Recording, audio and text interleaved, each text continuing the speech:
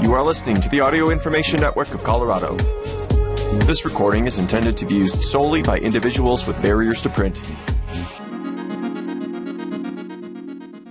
Your regularly scheduled program is not available at this time. Please enjoy this special broadcast on AINC. Thank you for joining us for Denver Metro News. My name is Dave Dell. Today, I'll be reading articles from the Denver Voice, Denverite, and Westward. From the Denver Voice, I'll be reading What Could Social Housing Look Like in Denver? By Robert Davis. From Denverite, I'll be reading $6.4 million contract to fund encampment outreach passes City Council Committee but not without concerns by Desiree Matherin. And local nonprofits offer scholarships for post-secondary education in honor of Ma Kang, also by Desiree Matherin. From Westward, I'll be reading Fire at Capitol Hill Apartments Leaves Residents Who Unionized Last Fall in Limbo by Katie Cheshire. And Colorado Polling Institute's second poll looks at Denver School Board election by Benjamin Neufeld. I'll finish up the hour with other articles from Westward. This first article is from the Denver Voice.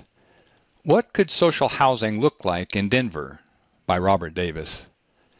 Denver's lack of affordable housing has inspired creative solutions, from safe outdoor spaces for the unhoused to co-housing for renters. Now, some local leaders are floating the idea of creating a social housing program in Denver to, as they say, provide some permanent relief from rising housing costs. District 8 Council member Chantel Lewis introduced the idea during a Budget and Policy Committee meeting on August 7th, when she proposed funding a study about creating a social housing program in Denver's 2024 budget. She said the idea was one she heard consistently while on the campaign trail. What I'm trying to get to is that we are taking a more comprehensive approach to how we are addressing the issues of housing and homelessness at the same time, Lewis said during the meeting. The term social housing can refer to many things, but New York University's Center on International Cooperation defines it as a model that prioritizes the social value of housing for communities over its ability to generate profits for a select few. These models can be subsidized by the government or run by not-for-profit entities. Social housing and public housing are often talked about synonymously, but they serve different purposes. Social housing differs from public housing in that it can serve both middle and low-income households, whereas public housing is reserved for people earning the lowest incomes. Social housing units can be offered on the free market and frequently cap rents for tenants at 30% to 35% of their income. The economic blend of tenants and social housing development also allows for higher income tenants to effectively subsidize rents for lower income tenants. On the other hand, public housing operators often require vouchers to access and rely on government reimbursements to manage their cash flow. Social housing is common in European countries like the Netherlands, where social housing units make up 29% of the overall housing stock, according to data from Harvard's Joint Center for Housing Studies. Austria, Denmark, and England also have robust social housing programs. Stateside, the idea is still relatively new. Seattle was one of the first U.S. cities to experiment with social housing when voters passed Initiative 135 in February. The initiative created a new development authority called the Seattle Social Housing Developer that is tasked with expanding the local public housing stock, but the entity's work has yet to begin. California legislators are also toying with the idea of creating a statewide social housing development authority. For example, Assembly Bill 309 would require the new development authority to build up to 3 social housing projects on excess state-owned land. Similarly, Senate Bill 555 and Senate Bill 584 would establish social housing development goals and levy additional fees and taxes against short-term rental properties to support social housing developments. Lewis told Denver Voice in an interview that she has pitched the idea of creating a social housing program to some city councilors as well as constituents who call her office to talk about housing issues. She added the response has been mixed, with some expressing reservations about the legality of Denver owning and operating real estate and the practical aspects of the program itself. The reality is that this type of housing impacts a lot more people than we are currently talking about, Lewis said. Councilwoman Sarah Parati, one of Denver's at-large representatives, told Denver Voice in an interview that she supports the idea of creating a social housing model in the city. Outside of capping rents, Parati said social housing could also provide renters with more legal protections against eviction because renters who live in municipally run social housing units would be able to assert their constitutional rights during a dispute. However, there is an open question regarding whether Denver can own and operate real estate at all. Both Lewis and Parati said that they believe Denver's ordinances allow the city to own and operate its own housing developments. Parati also said the city attorney's office disagrees with their perspective. I think the big question is whether we can convince people that social housing is worth the lift of cutting through all the complexity to make it happen, Parati told Denver Voice. We have such a large affordable housing shortage, and that has become so urgent that solving the problem is viewed as an uphill climb by a lot of people. While discussions about social housing in Denver are preliminary, there seems to be some disagreement about how a social housing model would work in Denver. One key component of this model is what's known as democratic resident control, which essentially means that social housing tenants would form an association similar to a homeowners association. Shannon Hoffman, who advocated for social housing during her campaign for the District 10 seat on Denver City Council, said she would like social housing tenants to be required to serve on their tenants association as a way to promote a community dynamic within a building. She added that this idea is where her thinking diverges from other people she talked to about social housing. We need an innovative and creative solution to our housing crisis, and we need affordable rents, Hoffman told Denver Voice in an interview.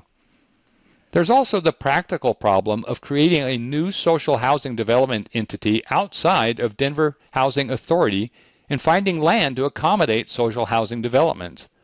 Hoffman said there has been talk about introducing a ballot initiative to create such an entity, but those discussions are preliminary as well. Land issues surrounding social housing may prove to be easier to navigate given Denver Mayor Mike Johnston's willingness to try innovative housing programs. For example, Johnston is working to fulfill his campaign promise to create micro-communities of tiny homes and shelters to help people escape homelessness.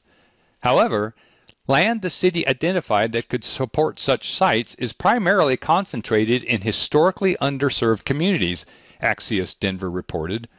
Lewis added that she's concerned about further concentrating poverty in places in Denver that have a lot of affordable housing already. Despite the disagreements, social housing supporters say the idea could help alleviate some of the pains caused by Denver's unaffordable housing market. As of July 2023, there were just 563 homes for sale in Denver, a decline of 39% since July of 2020, according to the Colorado Association of Realtors.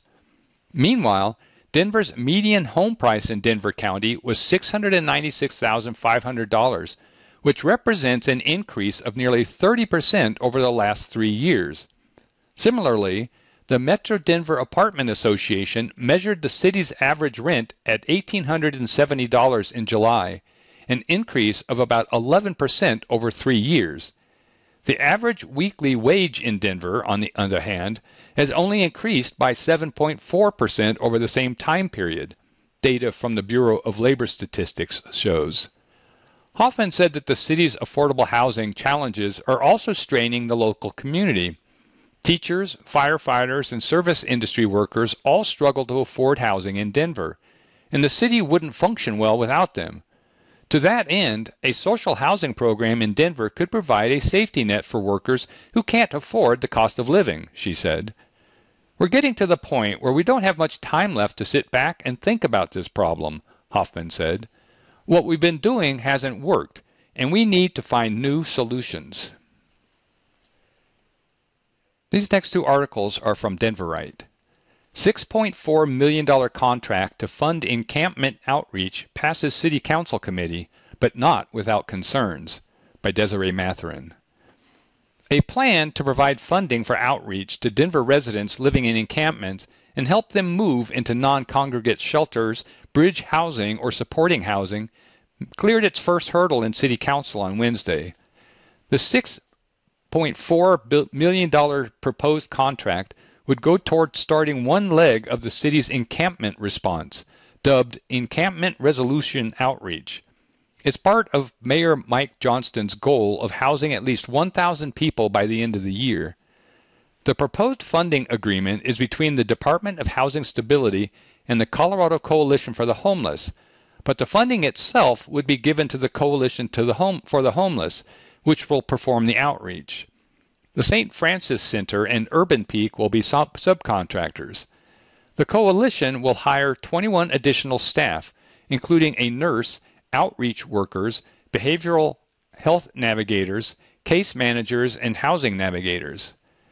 While the agreement was accepted by some members of the Safety, Housing, Education, and Homelessness Committee as an important step forward, other members were left with questions and feelings of unease. Through the agreement, the outreach team will be responsible for providing supportive services to those living in encampments. Those services include move-in assistance, making sure clients have all the necessary paperwork and documentation, landlord recruitment, connecting clients with behavioral and physical health services, enrolling clients into different programs such as subsidized housing or rent assistance. The purpose of the wide range of services is to make transitioning into housing as simple as possible. The Coalition's target, in collaboration with the city, will be to ultimately move 1,080 people from encampments into housing, with a minimum goal of 90 people per quarter. Some council members are concerned about duplicative services. Councilwoman Amanda Sawyer pointed out that the services being proposed through this agreement are already provided by several organizations throughout the city, such as the Early Intervention Team and the Denver Street Outreach Collaborative and Strategic Outreach to Large Encampments programs, both of which are partially run by the Coalition for the Homeless.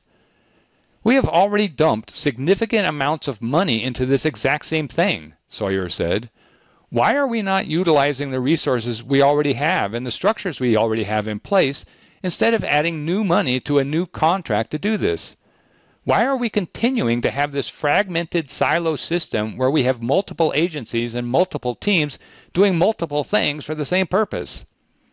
She noted that the contract may be the right way to go about addressing encampments, but having the other programs along with this proposed contract doesn't make financial sense. Cole Chandler, Mayor Mike Johnston's senior advisor for homelessness resolution, slightly agreed with Sawyer.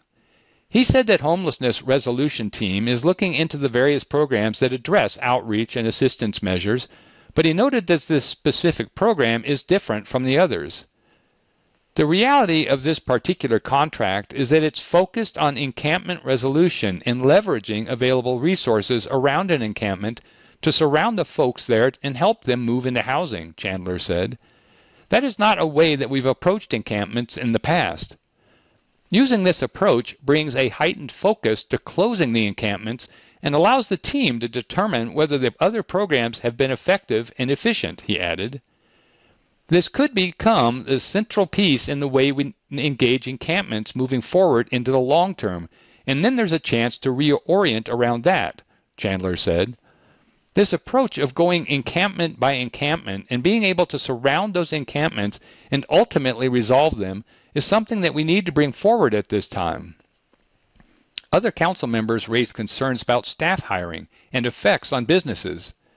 Council member Chantel Lewis questioned the coalition's current workload, and Council member Sarah Parati questioned how much of the proposed funding would go towards staff salaries. There were several other concerns that didn't necessarily pertain to the proposed contract. Sawyer and Council member Darrell Watson noted that many local businesses in their districts have said they're suffering financially because of encampments. Both mentioned the urgency expressed by business owners in having the encampments removed quickly so customers feel safer and have easy access to their establishments. Sawyer wondered if funding could be diverted to business owners experiencing hardships because of the encampments in the same way the city provides financial assistance to businesses during periods of construction. Chandler said that funding is something the task force would look into. At the end, the proposal passed through the committee with Sawyer and Watson voting no. The proposal will make its way to full council in the upcoming weeks. Meanwhile, with a unanimous yes vote, the committee also passed a grant agreement between Host and the Denver Housing Authority. The grant for $15,700,000 would go toward repaying a bridge loan DHA received to purchase the Best Western Central Park at 4595 Quebec Street. The funding will come from the American Rescue Plan Act.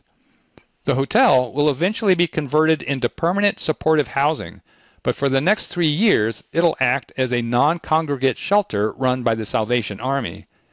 When the building is converted into permanent supportive housing, at least 40% of the units will be dedicated to tenants who make 30% of the area median income, or less than $24,650 for an individual and $35,150 for a family of 4. This proposal will also head to full council in the upcoming weeks. Local nonprofits offer scholarships for post-secondary education in honor of Ma Kang, by Desiree Matherin. It's been over a year since community leader Ma Kang died. In July of 2022, Kang was killed outside her home in East Colfax by stray bullets shot from nearby New Freedom Park. She was the owner of a Burmese restaurant known in the community for her work giving back. Since Kang was killed, 4 men were arrested and charged in her death. Denver police installed more lights and surveillance cameras in the neighborhood, and Verizon said they would update their 911 call routing system so no one will have to struggle to get in touch with the right police department again. Also, since Kang's passing, a coalition of nonprofits started a scholarship fund to assist first- and second-generation immigrants with paying for higher education or trade skills. The Ma Kang Scholarship Fund was established by the Refugee Action Coalition of Colorado, which includes the International Rescue Committee in Denver, Lutheran Family Services Rocky Mountains, and the Spring Institute for Intercultural Learning. The coalition has traditionally assisted the refugee and immigrant community with a range of advocacy work and services that include adult education classes. Those classes also include high school equivalency preparation and career coaching, said Paula Schreifer, Spring Institute's president and CEO. But the coalition wanted to expand their offerings. So they applied for a grant to help people in the community who want to extend their educations. I think it was only $4,000 to provide little scholarships for refugees and immigrants who are interested in getting a post-secondary education, Schreifer said. They're not huge pots of money, but they're things that can definitely help individuals who otherwise would just be taking that on as debt. It can help pay for rent. It can help pay for books. It can help pay for tuition. Schreifer said while the coalition was working on the mini scholarship, Kang's death highlighted the numerous issues plaguing East Colfax. It also brought to life who Kang was, a community leader and immigrant who shared her wealth with others. Schreifer said the coalition wanted to name the scholarship after Kang and reached out to her family for their permission.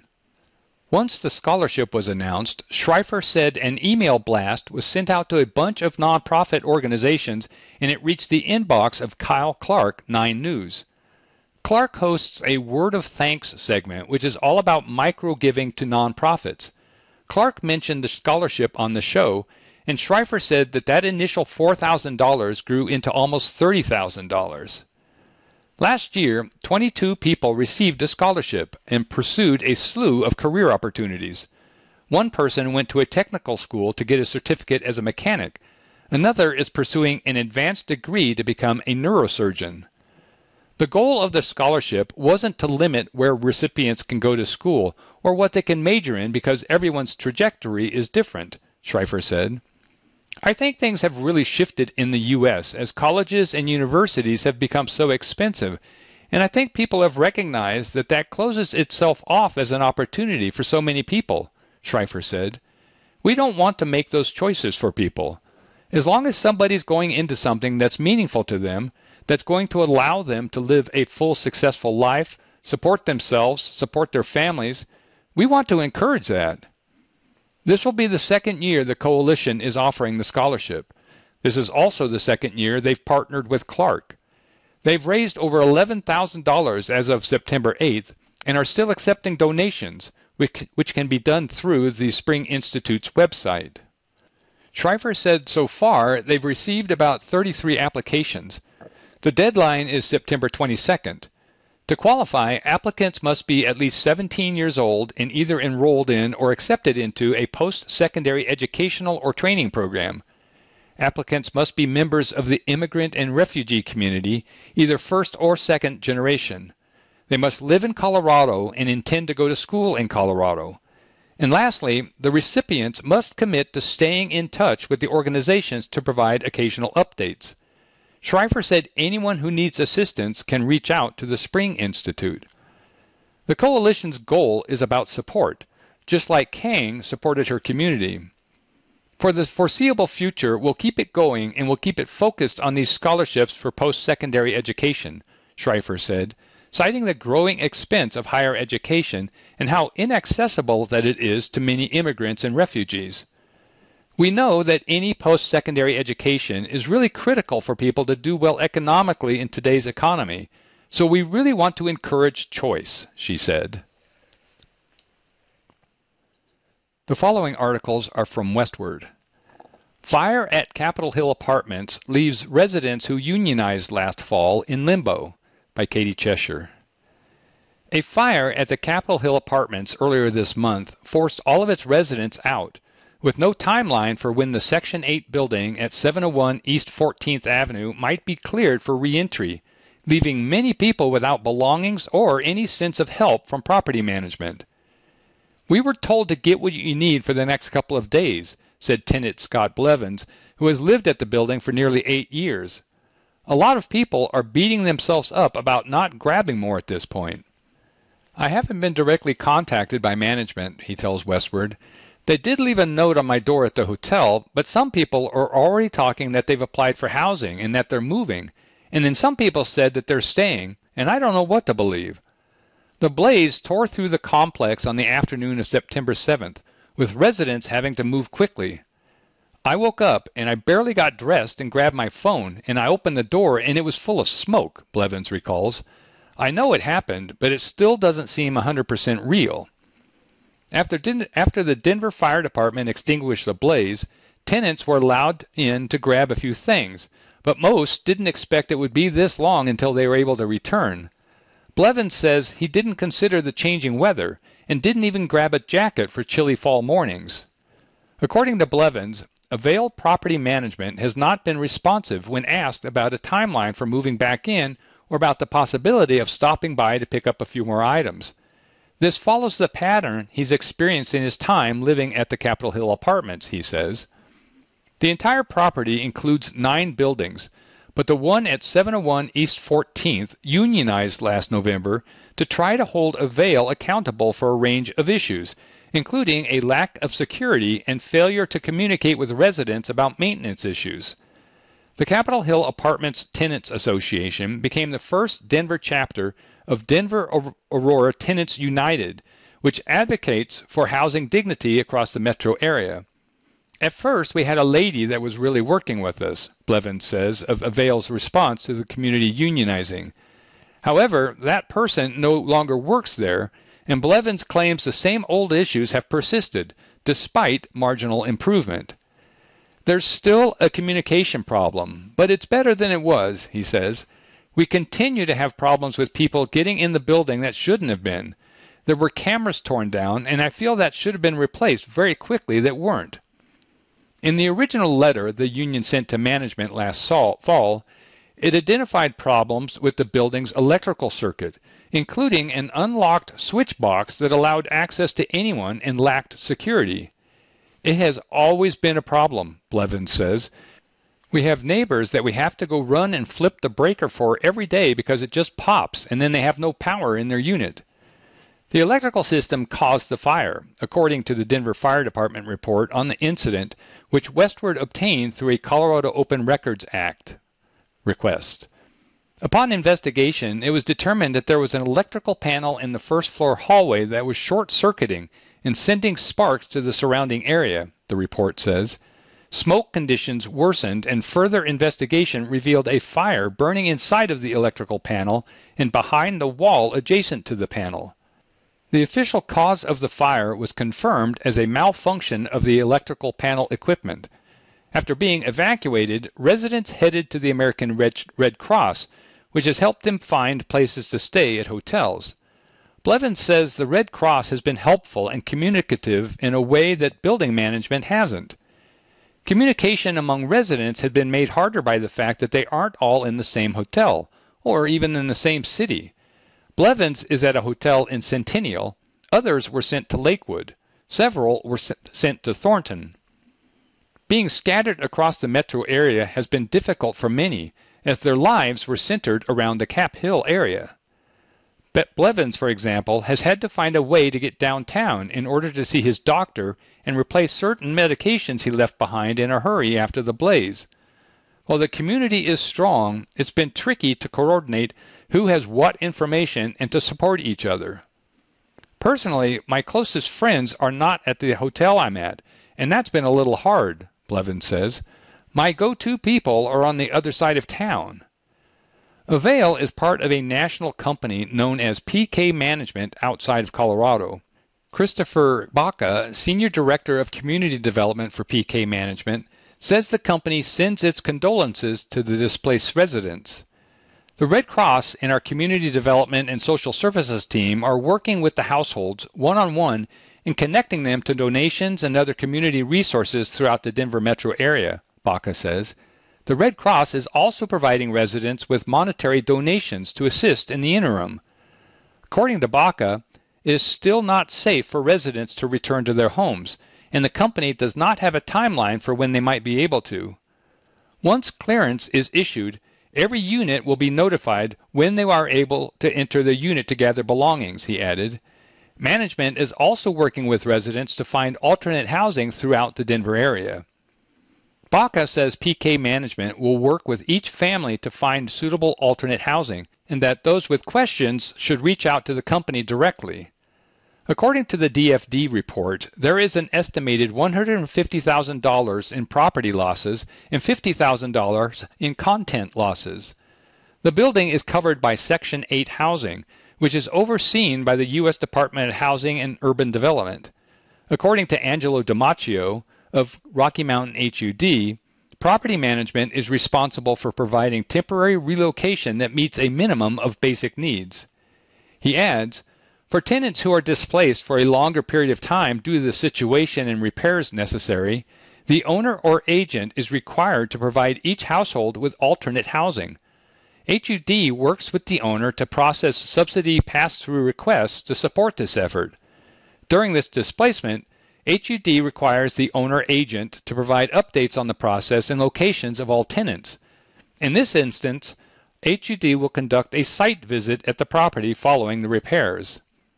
According to the Denver Housing Authority, if the property is eventually deemed uninhabitable, residents will immediately be issued another voucher. While management works on repairs, Blevins says he and his neighbors are figuring out what to do.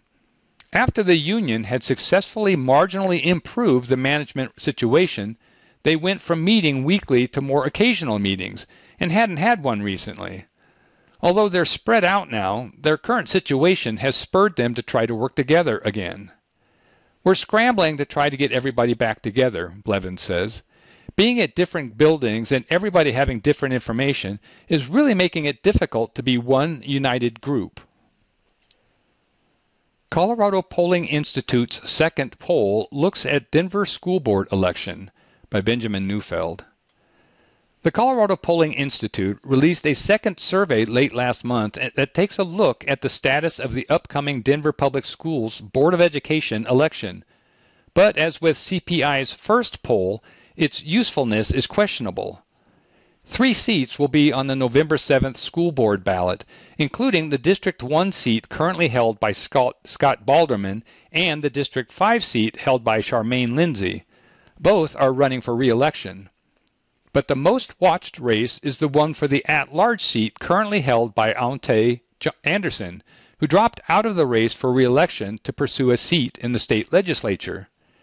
Current candidates to replace Anderson include former mayoral candidate and tattered-covered CEO Kwame Spearman, former East High School principal John Youngquist, security consultant Paul Ballinger, and Anderson-endorsed Brittany Johnson.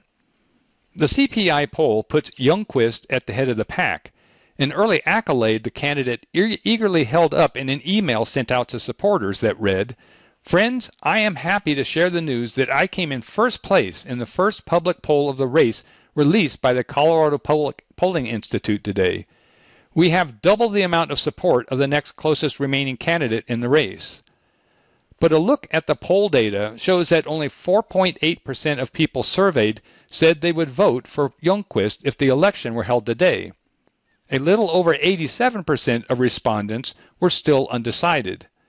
Addressing that in his email, the candidate said, "There is still a large amount of remaining undecided voters, so please make a donation today to keep our momentum going.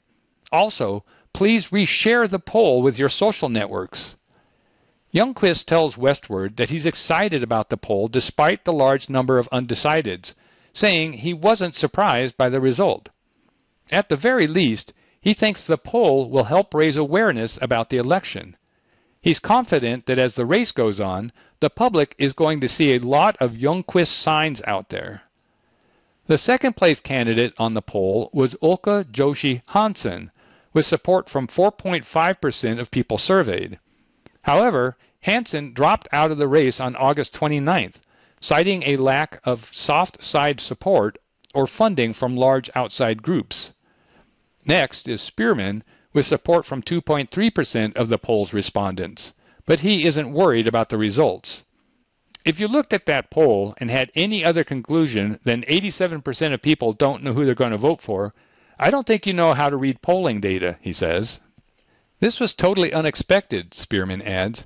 We are asking voters to vote on 3 separate occasions in a non-federal election year. 3 times in a year is a lot, and we literally just inaugurated a new mayor. But he thinks people will be more tuned in to the school board race by October. Besides the fact that the highlight of the poll is the percentage of undecided voters, there are other questionable elements in the CPI survey.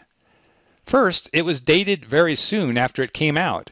Hansen had dropped out of the race by the time the poll was published, and Johnson didn't announce her campaign until September 5th, almost a week after it was released.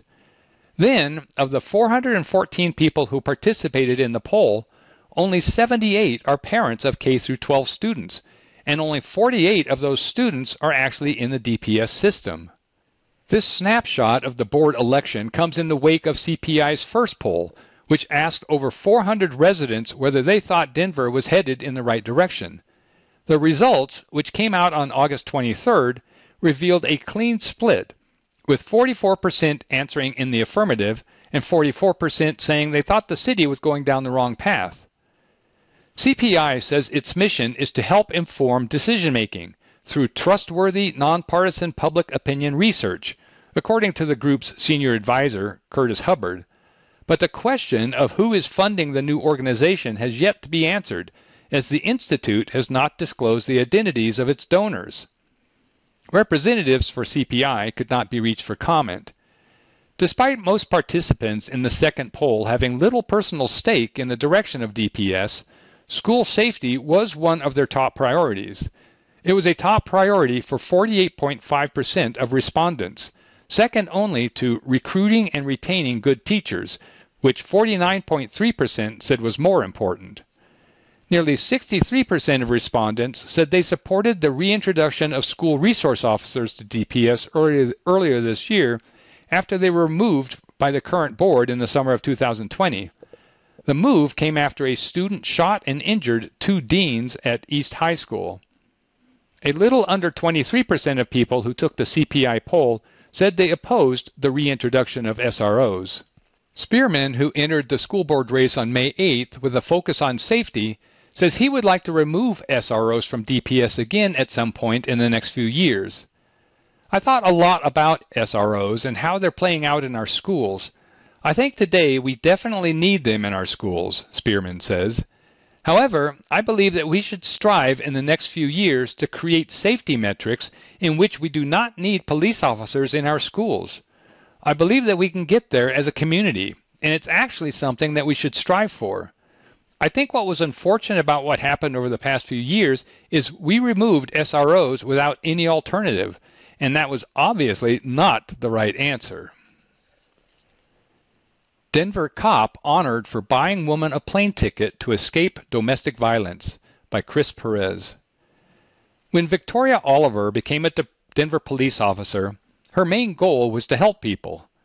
It's what we're supposed to do, she says while speaking with Westward at a Citizens Appreciate Police Awards ceremony on Wednesday, September 13th. But the Denver native and 27-year veteran of the Denver Police Department has done much more than that.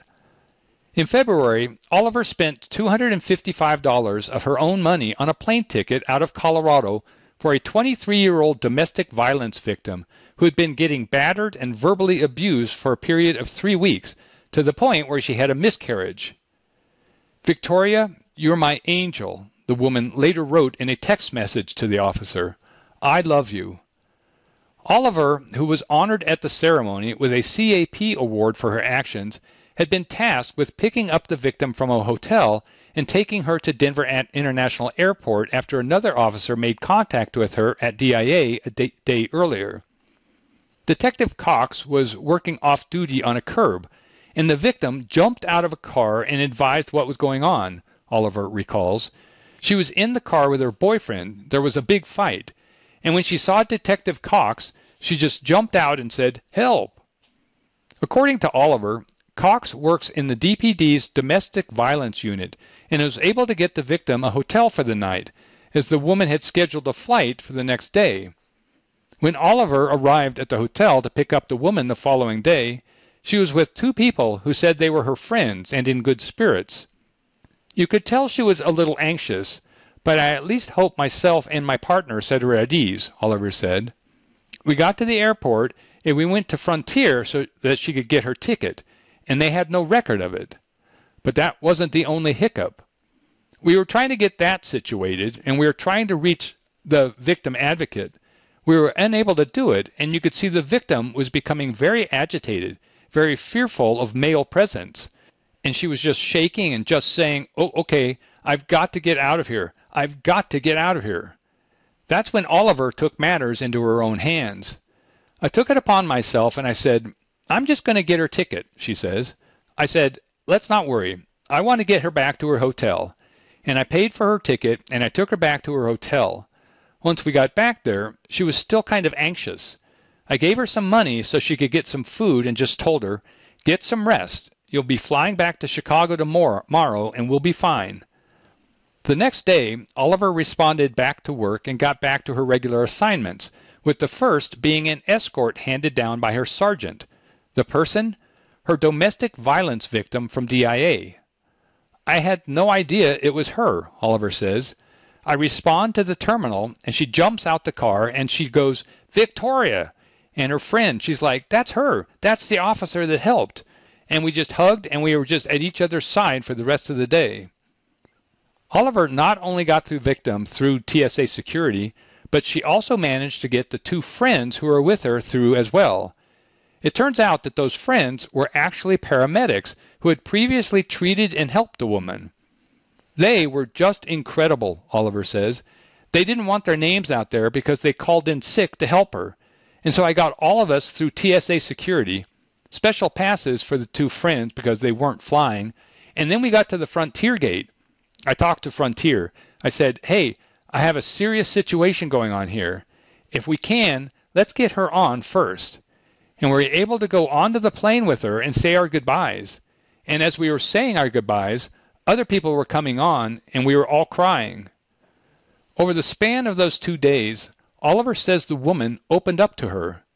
She had been through such an ordeal, and just listening to her life story, it was just, She needed this, and she didn't need any more pushback from what was going on, Oliver explains, and I was just honored and humbled to be a part of all that. When it comes to domestic violence cases, many victims are in need of a support system to get away from the person hurting them. What can make things hard, though, is when a person is afraid of going to the authorities or feels a certain way about them. In this case, Oliver said the woman had some opinions about police that they talked about in depth. I'm like, not all cops are bad, Oliver recalls telling her. We had those kinds of conversations. But she was such a sweet young lady who was just a victim of circumstances throughout her life. She was such a sweetheart. Before getting on her flight to Illinois, where she's originally from, the victim told Oliver one last thing. I love you, and thank you. It was the last time they saw each other. Asked about what she would say to the woman if Oliver was ever to see her again, she tells Westward, everything I do is for you, whether it's to keep you safe, whether it's to inspire you, whether it's your plan. Are you going back to school? Whatever it is, know you have somebody here. If you want me as a mentor, I'll be your mentor. If you just want me as your guardian angel, I'll be your guardian angel. But I'm here, and I don't want you to ever forget that. Oliver's plane ticket purchase wasn't her first big act of monetary kindness. It's not the first time I've done it, she says, and it probably won't be the last. She helped another domestic violence victim who was stranded at the airport once and needed assistance. I got her a bus ticket, she says. She was going to Weld County. I didn't tell my command. Several other officers received CAP awards at the ceremony. Oliver says that people these days often form opinions about police without actually ever seeing the work they do or the acts of kindness in action. At the end of the day, cops are human beings too.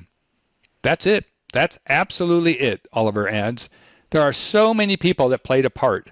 Marie Francois, she was a supervisor at TSA. She was so gracious with the young lady.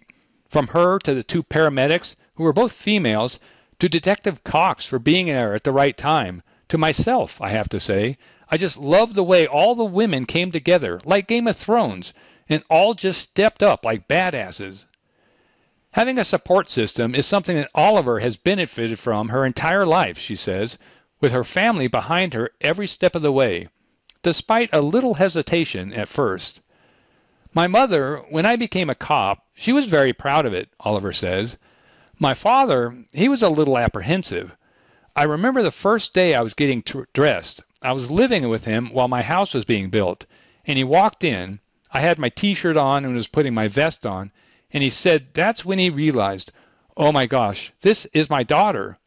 My brother, I have a twin brother, I invited him for a ride-along, and he said, you know, Vic, I know you carry a gun, but if somebody comes at you, I'm your brother. I got to take care of it.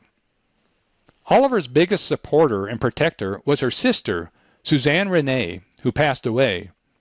But in the same way that she served as a guardian angel for the DV victim, Oliver believes Suzanne was with her those days at the airport, helping her navigate the ordeal. She was there with me, concludes the celebrated DPD officer. She was my guardian angel. Meet Pablo, the Colorado cat running for president, by Benjamin Neufeld. He's the perfect candidate. Hailing from Durango, Pablo the cat is tossing a furball into the 2024 presidential ring, declaring that he's deeply concerned for the direction our nation is taking and wants to do something about it as our country's new commander-in-chief. Obviously, the campaign is a joke. Pablo won't actually be on next year's ballot. But it's one that his owner, Liz Glantz, is taking quite seriously. Pablo is a passionate advocate for change and justice, with an unyielding commitment to fighting corporate greed, championing human rights, and advancing health equity and access, Glantz explained in an August 18th press release announcing the feline's candidacy.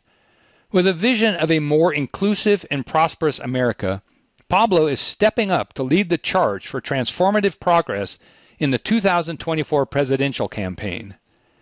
Speaking to Westward, Glantz reveals how her plans to have Pablo run for president initially started out as satire before eventually drifting into more serious territory. About a year and a half ago, I had the idea to have my cat run for president as a joke, she says. I like cats. I thought my cat was pretty photogenic. As Glantz began to think more about the logistics of running a presidential campaign, even a fake one, such as setting up a website and social media accounts, making an announcement video, coming up with a platform, etc., she got to thinking, what if this gains traction? What if it takes off? That's when she decided to change course. I wanted to have some real causes behind it to bring to light some of the issues that are really pressing these days, compared to some of the squabble that's going on with not as pressing of issues, she says. This, coupled with the fact that Glantz could possibly make money off the idea, had the Coloradan cat owner licking her chops. A few years ago, they had Grumpy Cat, and they totally made money off of him and made merchandise, she recalls. So I was like, you know what? I've got student loans to pay. I'm trying to get my piece of the pie, not to be rich, but just to be comfortable. Since creating social media accounts for Pablo on August 18th, Glantz has racked up over 300 followers on X, formerly Twitter, and 60 more on Instagram. The press release announcing his run for office ultimately comes with a disclaimer.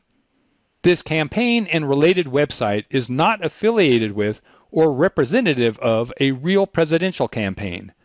This campaign, website, and business are purely for commercial purposes. But that's where the presidential phoniness stops. United today, stronger tomorrow. Pablo for President, 2024, reads a campaign sign. In his announcement video, Pablo dons human teeth and speaks to his reporters through a human body adorned with a cat head, telling them, it's time we refocus on what truly matters, each other, our values, and the issues that affect our lives. In this time of division, let us remember that our differences should not tear us apart, but rather build us up. We must move beyond judging one another based on our distinctions and embrace the strength that comes from our diverse perspectives. According to his campaign website, proceeds from all sales go towards supporting Pablo's comfortable existence. Additionally, Glantz writes that Pablo shares a small portion with his two brothers, a cat and a dog, and his human pet mom. 10% of profits are slated to go to nonprofit organizations whose efforts support humans' well-being, climate change solutions, and animals, according to the website. For $7.75, online supporters can get themselves a Pablo the Cat campaign sticker. For $33, they can get a whole flag. $2 more will get people a sweatshirt showing Pablo with his new human body, wearing a suit, as he stands atop a flying bald eagle, American flag in one hand and Statue of Liberty torch in the other. Pablo's not the first animal to jokingly run for president, nor is he the first Coloradan. While the Centennial State hasn't ever had anyone actually become commander-in-chief, at least a half a dozen people who were born in Colorado have had their names on the ballot. The list includes former U.S. Senator Gary Hart, late Congresswoman Pat Schroeder, former Governor Richard Dick Lamb, Aurora native and 2004 Democratic nominee John Kerry, former Congressman Tom Tancredo, and Colorado Springs native Scott Walker, who ran as a Republican in 2016 while he was governor of Wisconsin. Earlier this year, Joseph Maldonado, also known as Joe Exotic from the Netflix show Tiger King, Murder, Mayhem, and Madness, claimed that he would be on the Colorado ballot for president in 2024. But state officials later denounced his candidacy, saying Exotic would have to wait until the official 2024 presidential paperwork was filed before becoming a candidate. Also, he's required to be a member of a major political party, which he reportedly is not. Those going for the nation's chief executive spot next year will be clashing with former president and possible jailbird Donald Trump and current POTUS Joe Biden, along with a gaggle of other big names, but no cats so far besides Pablo. In the 2016 election, the campaign for Limberbutt McCubbins, a kitty from Kentucky, grabbed headlines and spurred PolitiFact to look into whether or not an animal would actually be constitutionally allowed to become president. Their finding, probably not, but there's no explicit rule that says so.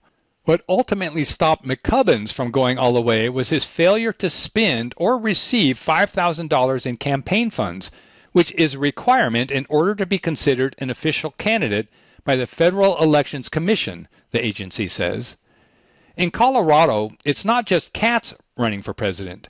Dogs Pirate and Lady ran as write-in candidates in 1984, with disgraced quiz show contestant Stoney Jackson acting as their campaign manager. Jackson came to Denver in 1980 and died in 2002. He spent time in and out of homelessness and, with the help of the American Civil Liberties Union, sued the city to give homeless people the right to vote.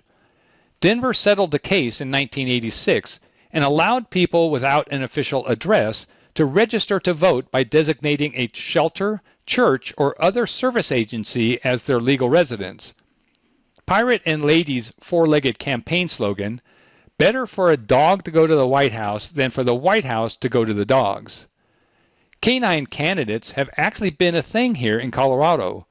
A Bernese mountain dog named Parker currently serves as the honorary mayor of Georgetown.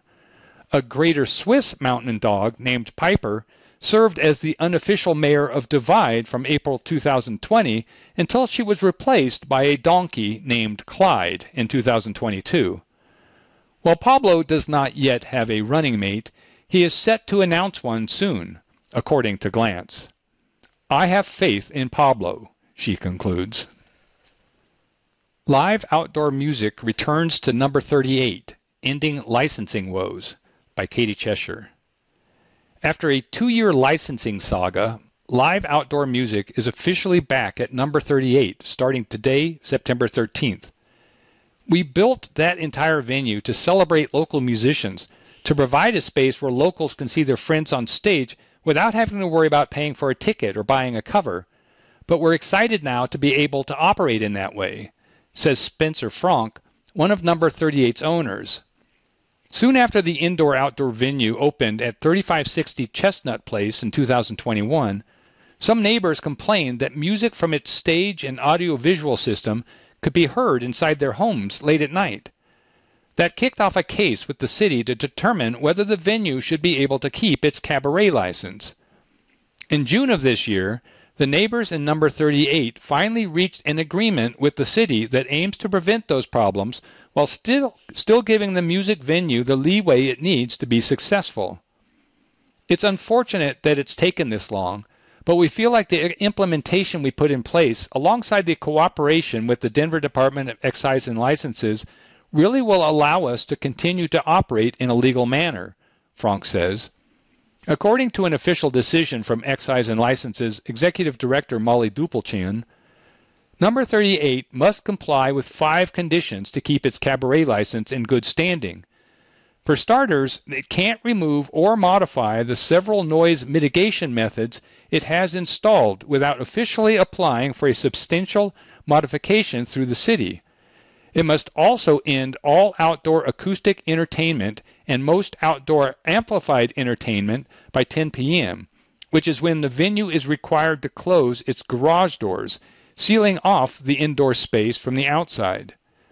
In addition, it can't prop open those exterior doors and must make every effort to ensure that doors are only open when they're being actively used by patrons.